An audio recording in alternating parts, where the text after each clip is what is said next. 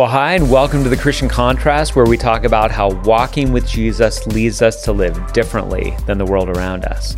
And I'm Dan, and a solo episode today, and I want to talk about the subject of spiritual gifts. Now, in some ways, I feel like this is well-trod ground. This is ground that a lot of people have covered. There's a lot of different ways to approach this, and so I want to approach it a little bit differently. If you're a seasoned Christian, you're used to this subject. If you're not a seasoned Christian, maybe some of this stuff will be new to you. But here's the main thing that I want to talk about related to spiritual gifts. I want to say it is not that important that you discover your spiritual gift. I'm not going to say that it's not important at all. But when it comes to the subject of spiritual gifts, if we were ranking all the most important things about how we respond to the reality of spiritual gifts, I'm going to say the idea of discovering precisely what gift you have ranks low on the priorities, certainly lower than we sometimes act like. And so here's what I'm going to do. I'm going to cover some scripture in this, but what I'm going to say is I think that when we overestimate the importance of discovering our spiritual gifts, it leads us into at least 4 mistakes. And I want to talk through those 4 mistakes because that might help provide us some guidance, because God wants us to respond to the whole idea that each of us has spiritual gifts and to use those for the service of the church. So I'll talk about 4 mistakes that make when we overestimate how important it is that we discover our spiritual gifts. Mistake number one is that when we overemphasize the importance of discovering our own spiritual gifts, it's easy for us to conclude that our spiritual gifts are about us. I need to discover my spiritual gift so I can figure out how I make use of it. My favorite verse on spiritual gifts is in 1 Corinthians 12, which is one of the classic passages that talks about spiritual gifts. If you're looking for more reading on this later, if you're saying, I'm not as familiar with this, and so you'll definitely want to read 1 Corinthians 12. In fact, read chapters 12 through 14. It's an extended passage on this. You'll want to read Romans 12. You may want to read Ephesians chapter 4, where there's some talk about this. I'll be in 1 Peter 4 later for a couple verses. But my favorite verse on spiritual gifts is 1 Corinthians chapter 12, verse 7, which simply says this: "Now to each one the manifestation of the Spirit is given for the common good." And so manifestation of the Spirit, we're talking about the Holy Spirit here. There's a manifestation of the Spirit that's given to each. He's talking to every Christian. Everybody who has placed their faith in Jesus, we have a manifestation of the Spirit. And what he means by that is that the Spirit has gifted us in some ways. To each one, manifestation of the Spirit was given. Why? For the common good. And this even makes me think back, and hopefully is meant to make us think back, to some passages in Acts. There's a passage in Acts chapter 2 and a passage in Acts chapter 4 where it talks about early believers and talks about them having all things in common, which doesn't mean exactly what we think of today when we think of having something in common with somebody. We think like maybe we like the same music. What it's talking about is that they were taking all of their possessions and all of their resources and they were making them common goods for the group, for the church. They were saying, whatever I have is yours. We're just going to put it in the middle, and whoever needs anything, they just come and get it. It's common goods. That's a little bit like the picture that Paul is painting here, saying each one is given the manifestation of the Spirit for the common good. In other words, your spiritual gifts don't belong to you.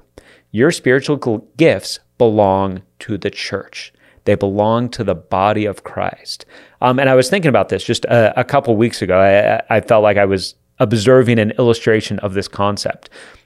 So my youngest son is playing soccer right now, and his team is really good. I can say I'm not coaching the team. I can't take any credit for anything, but this team is really, really good. And they had a game a few weeks ago where there were several of the kids were sick, and so they were playing with only 8 players. So they had not only had no subs for the game, but they were down a player because there's supposed to be 9 on the field at any given time. They lost this game. It was only one of the only games all year that they lost, and they barely lost it. It was a team that was definitely beatable for them, but they were down a player. Now here's the deal. You could see this happening on the field as you were watching. His team has 3 players that usually are the forwards. They're the 3 main goal scorers. They work really well together. They're well in sync. Well, because we were down a player, one of those 3 players had to go back and play defense. Now, he was very good at defense, but because he was going back and playing defense, the two attackers, the two strikers, it was out of sync. They did their best. In fact, each of them scored a goal and they almost were able to pull it off, but it just wasn't the same. If we had had just one of those defenders who was sick, and again, it wasn't the kid's fault that they weren't there, but if just one of them had been there, then the kid who had to move to defense could have moved back to offense. We definitely would have won that game. And so here's why I'm bringing this up. The absence of the kids cost the team. It left a hole. The idea was like, hey, this isn't just about, it's sad that you missed a game. The team needed you there. Now, once again, not the kid's fault. He was sick. But let's say instead the kid just said, you know what? I had something else come up. Or I don't really feel like coming today. Or I had a better offer. Or I have this party that I'd like to go to, and I'm just going to go ahead and go to it. There would be an appropriate sense of the team saying, you're letting us down. We are counting, we have to fill holes since you're leaving. And those holes affect the whole team. There's an element of that we can talk about with the church, where we can say, all right, if somebody's saying, hey, you know what? I'm not interested in figuring out how to use my gifts for the good of the church. I'm not interested in serving. I'm not interested in cultivating this or growing in this. We could say, you're leaving a hole. And that probably means other people have to make up for that. And maybe some people are even having to play out of position and do things that they're not naturally gifted at because you are leaving a hole. Our spiritual gifts belong to the church. And when we get uber focused, just super focused on what are my gifts and how do I discover them, we can end up making the mistake of thinking that our spiritual gifts are primarily about us and our own self-actualization and self-realization. And this is so exciting to learn about myself. It's not about us. The primary thing that we're meant to do with our spiritual gifts is use them for the good of the church, for the mission of God to spread the light of Jesus near and far, wherever it will go. So that's mistake number one. Mistake number one is that we think our spiritual gifts are about us. Mistake number two that I think we can make when we get super focused on discovering my own spiritual gifts is we can make the mistake of having an overly narrow view of our gifts. And what I mean is this. We can end up thinking like, all right, I've got to discover precisely what gift or gifts I have and not go any further than that. I think when we talk about spiritual gifts in the New Testament, first of all, there's not a sense in the New Testament that I think limits us to saying each person has a gift. There are times where that's the way that Paul talks about it, but I think the way that things unfold, it's not meant to be that narrow, where it's like you have one gift and you don't have any other gifts. First of all, because we can just observe. We know there's people who are gifted in multiple areas of what's talked about in the scripture. And even the Apostle Paul, the one who wrote this, I mean, he was obviously gifted as a teacher. He also had the gift of prophecy. He had the gift of tongues. That there's multiple things. You could probably say with Paul, word of wisdom or word of knowledge. So it's more complicated than just saying, well, I have this gift, I don't have any other gifts. I think one of the things that we can observe is in life, there tend to be people who are more generalists and more specialists. And I can't say from scripture we can absolutely prove this, but I think that seems to be true when it comes to spiritual gifts also. There are some people who maybe it's very, very obvious what spiritual gift that they have, and that's really where it's best for them to focus that energy. And then there's other people that you can look at and you can feel like you're kind of good at a bunch of things. I really feel like my wife is a little bit of this, a little bit of the generalist with our family and also with our church, where there's a lot of things that she's good at. There's a lot of things that she's able to do. And so, when it comes to even our family, I mean, she's good at cleaning. She's good at gardening. She's good at sort of envisioning. We just did some work at our house. She's good at sort of envisioning that.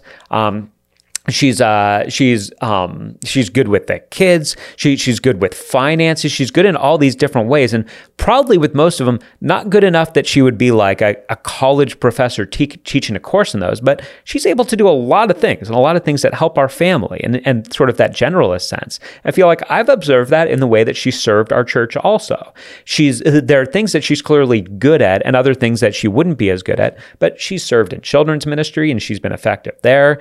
She serves with the women's ministry, both as a group leader and then also occasionally as a teacher. So she has gifts for up front, even though she might not think that that's her sort of primary gift. There's other ways that she's great with organization. So if there's something that needs to be organized, she's also great with editing things, and she's great with words. So sometimes she's edited lessons that I've done or things that I've written. So she has this sense. She's able to do a whole bunch of things. And I think that there's other people in the body of Christ that the gifting might be a bit more narrow. It might be like, all right, you can do these two things.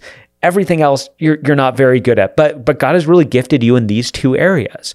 And so once again, when we get overly focused on just saying, and even with some of the spiritual gifts inventories, which I'll talk about later, I don't think that those are anathema. I think that those can have a purpose.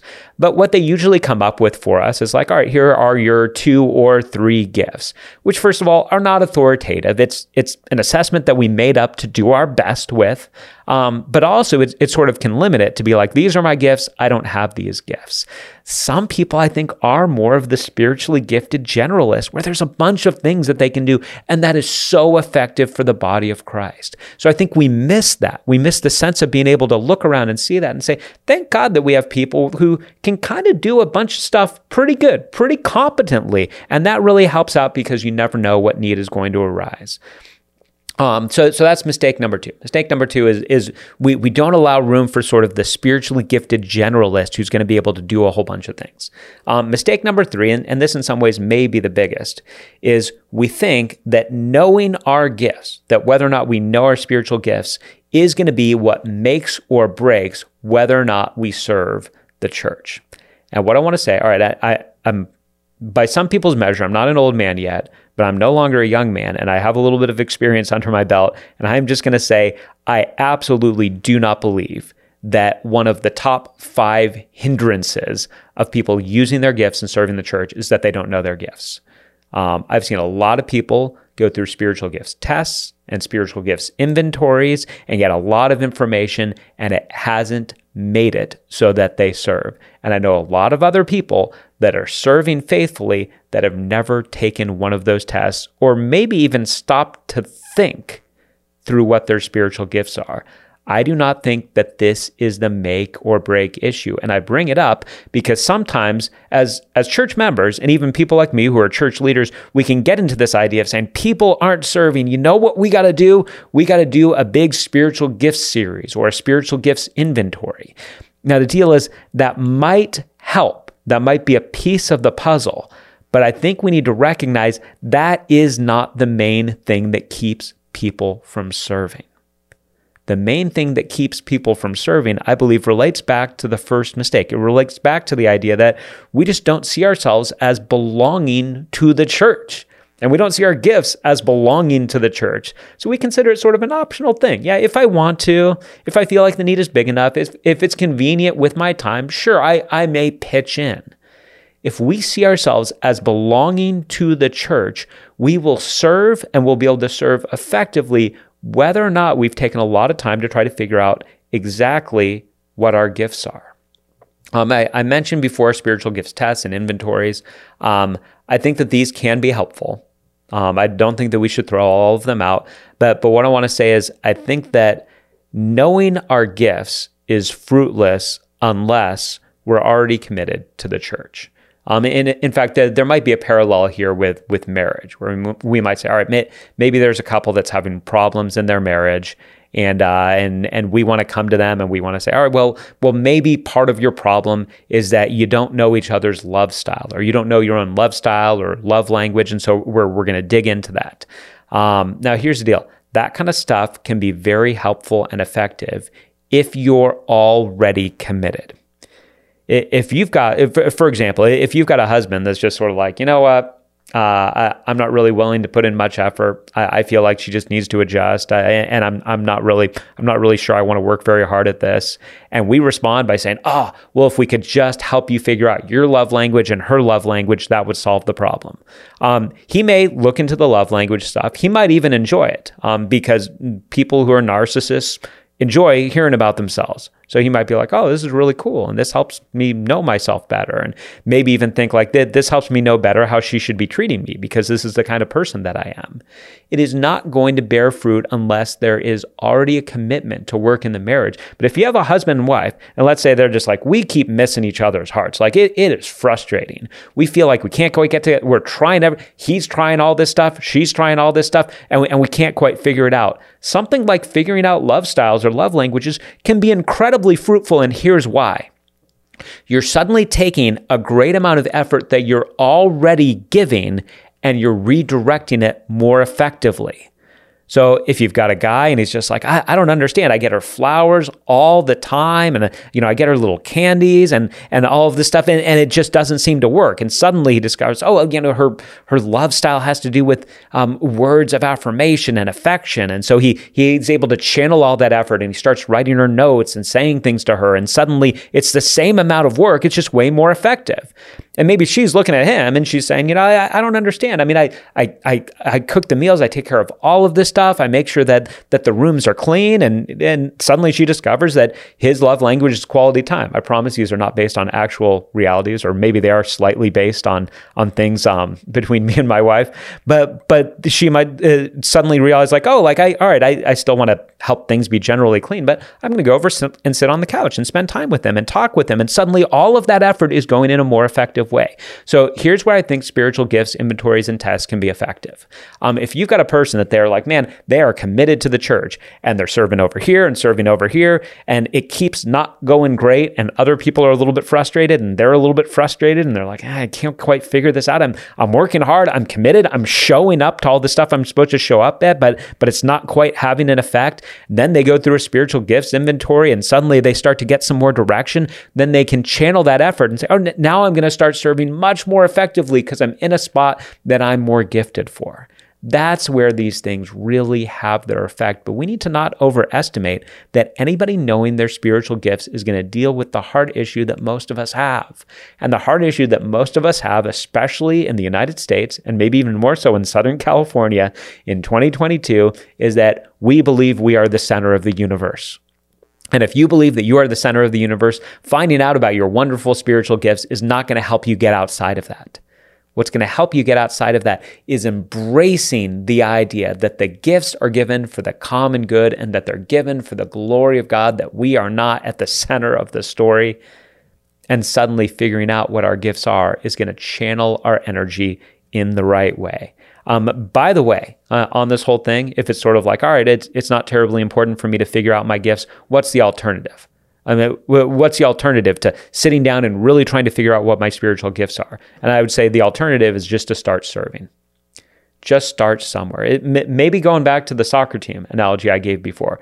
There might be a player and we're like, hey, you're on the team now. And the team needs you on the team. And they're like, well, I don't know. Am I a fullback? Am I a forward? And they're like, you know what? We'll figure it out. We'll get you in. First thing, we're going to put you at fullback. We're going to put you as one of the defenders, and we're going to see how that goes. And maybe it's like, all right, that's okay, but let's try something new because you're not killing it back there. So let's try you as one of the attackers. And we'll train you and we'll get you going with that. And like, all right, it's not terrible, but maybe we need to try you as a goalie. Maybe we need to try you here. Maybe you're the sweeper. You try different things. And most of the time, most of the people that I know have discovered their spiritual gifts more by trial and error, more by getting into something and saying, well, that wasn't very effective. Like I tried as a greeter, but I'm really shy and I tried to get past it, but people kind of saw that things were out of sync. And then I tried over here in children's ministry and that was okay, but it wasn't quite it. But then I came over here and I started getting involved in this helps ministry, and man, I just came alive and everybody felt like I was a great part of the team, and I really discovered where I was.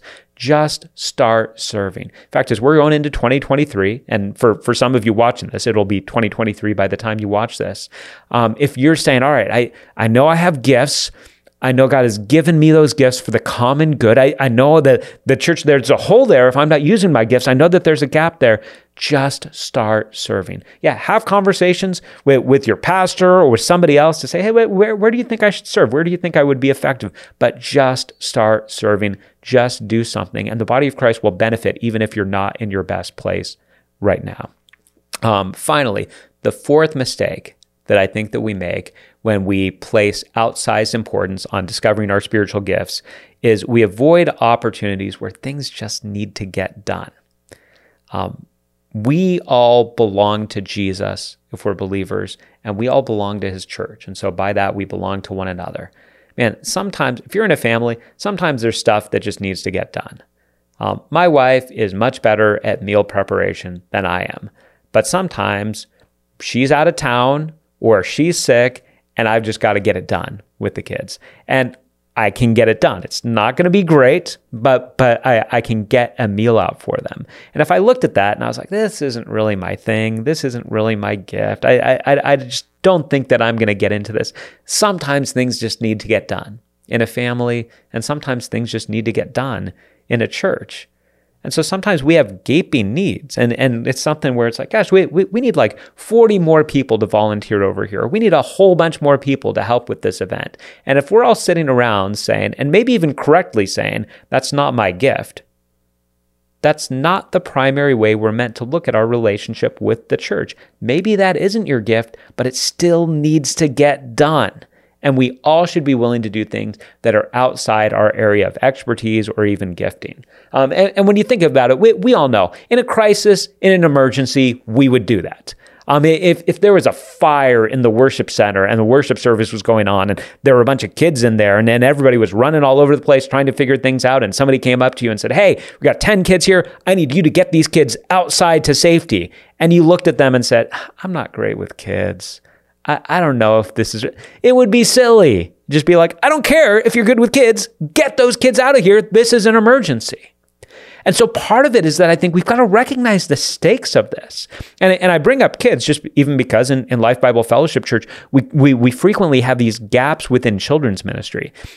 And I'll share, some of you might not know this, but this is sometimes how I pray for God to provide for children's ministry. I pray for God to provide some people that children's ministry is their thing, that it is their gift and it's their contribution, and it's going to be a lifelong thing, and it's going to be wonderful and life-giving and exciting.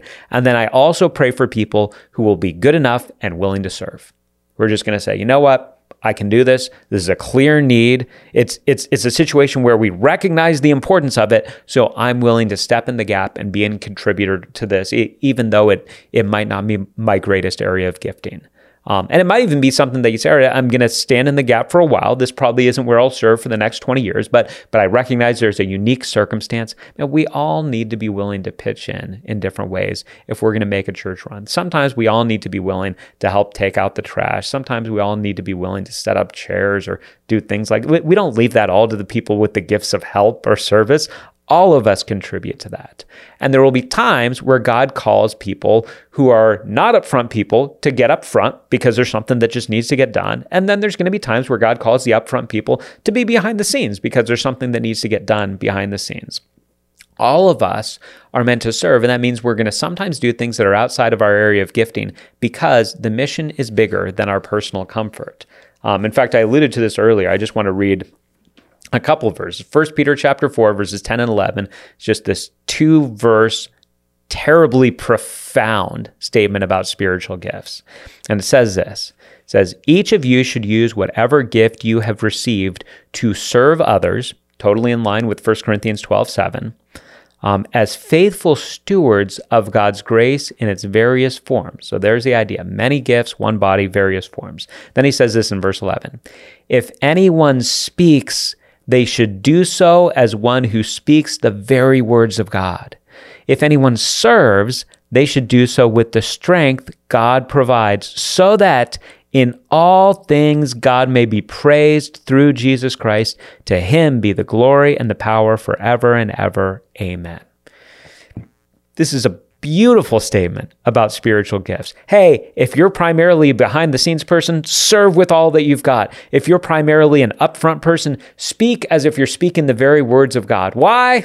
So that God gets the praise and the glory, so that the light of Jesus spreads near and far and more people are drawn into that light. We have a mission, which means that we all shouldn't just be sitting around saying, no, this is my area, I don't delve over there. We have a mission. And when we get too focused on figuring out what are my gifts precisely, we miss that there are going to be times for all of us where we're called to do things that are outside of our area of gifting or competence simply because stuff needs to get done. Now, here's the deal. If you're somebody that's listening to this and you're like, man, I am committed to the church and I am absolutely committed to giving, to serving with my spiritual gifts in the church. If all that's going on and you're in your head wondering like, man, I wonder if I should take a spiritual gifts test, I would say go for it. And absolutely, go for it. It'll probably help you. It'll give you some direction. There'll still be some trial and error, but if you're already in, go for it. If you're listening to this and you're saying, I'm not quite sure I'm in. I've never really served before. I would say, man, before you even take a test, just get involved and just sign up say, you know what? I'm willing to be a greeter. I'm willing to help set up chairs. I'm willing to serve in children's ministry. I'm willing to explore men's ministry. I'm willing to explore one of these different things. I'm willing to be on the tech team, or I'm willing to see if I would be gifted for the worship team. Just start serving. Sometimes we discover this stuff through trial and error. God will work through you even if you're outside of your area of gifting. And often the best way to discover your gifting is not through a test, but it's through actually being involved and starting to see how God works through you and uses you in that process. I hope that this is helpful. I hope that, again, the main takeaway is that discovering our own spiritual gifts is not at the top of the importance when we talk about this subject. The most important thing is for us to see ourselves as belonging to Jesus, belonging to the church, and using our gifts to serve Him and to serve one another. If you have questions or feedback about this, I'd love to engage with you on this. We post all of our episodes of The Christian Contrast on YouTube, and so you can find this episode and other episodes there, or on our website, lbf.church. Once again, I'd be happy to engage with any comments or questions that come up there, and I hope that you put this into practice, and I hope that you have a great rest of 2022. We'll be back in 2 weeks with another episode. God bless, and we'll see you in a couple weeks.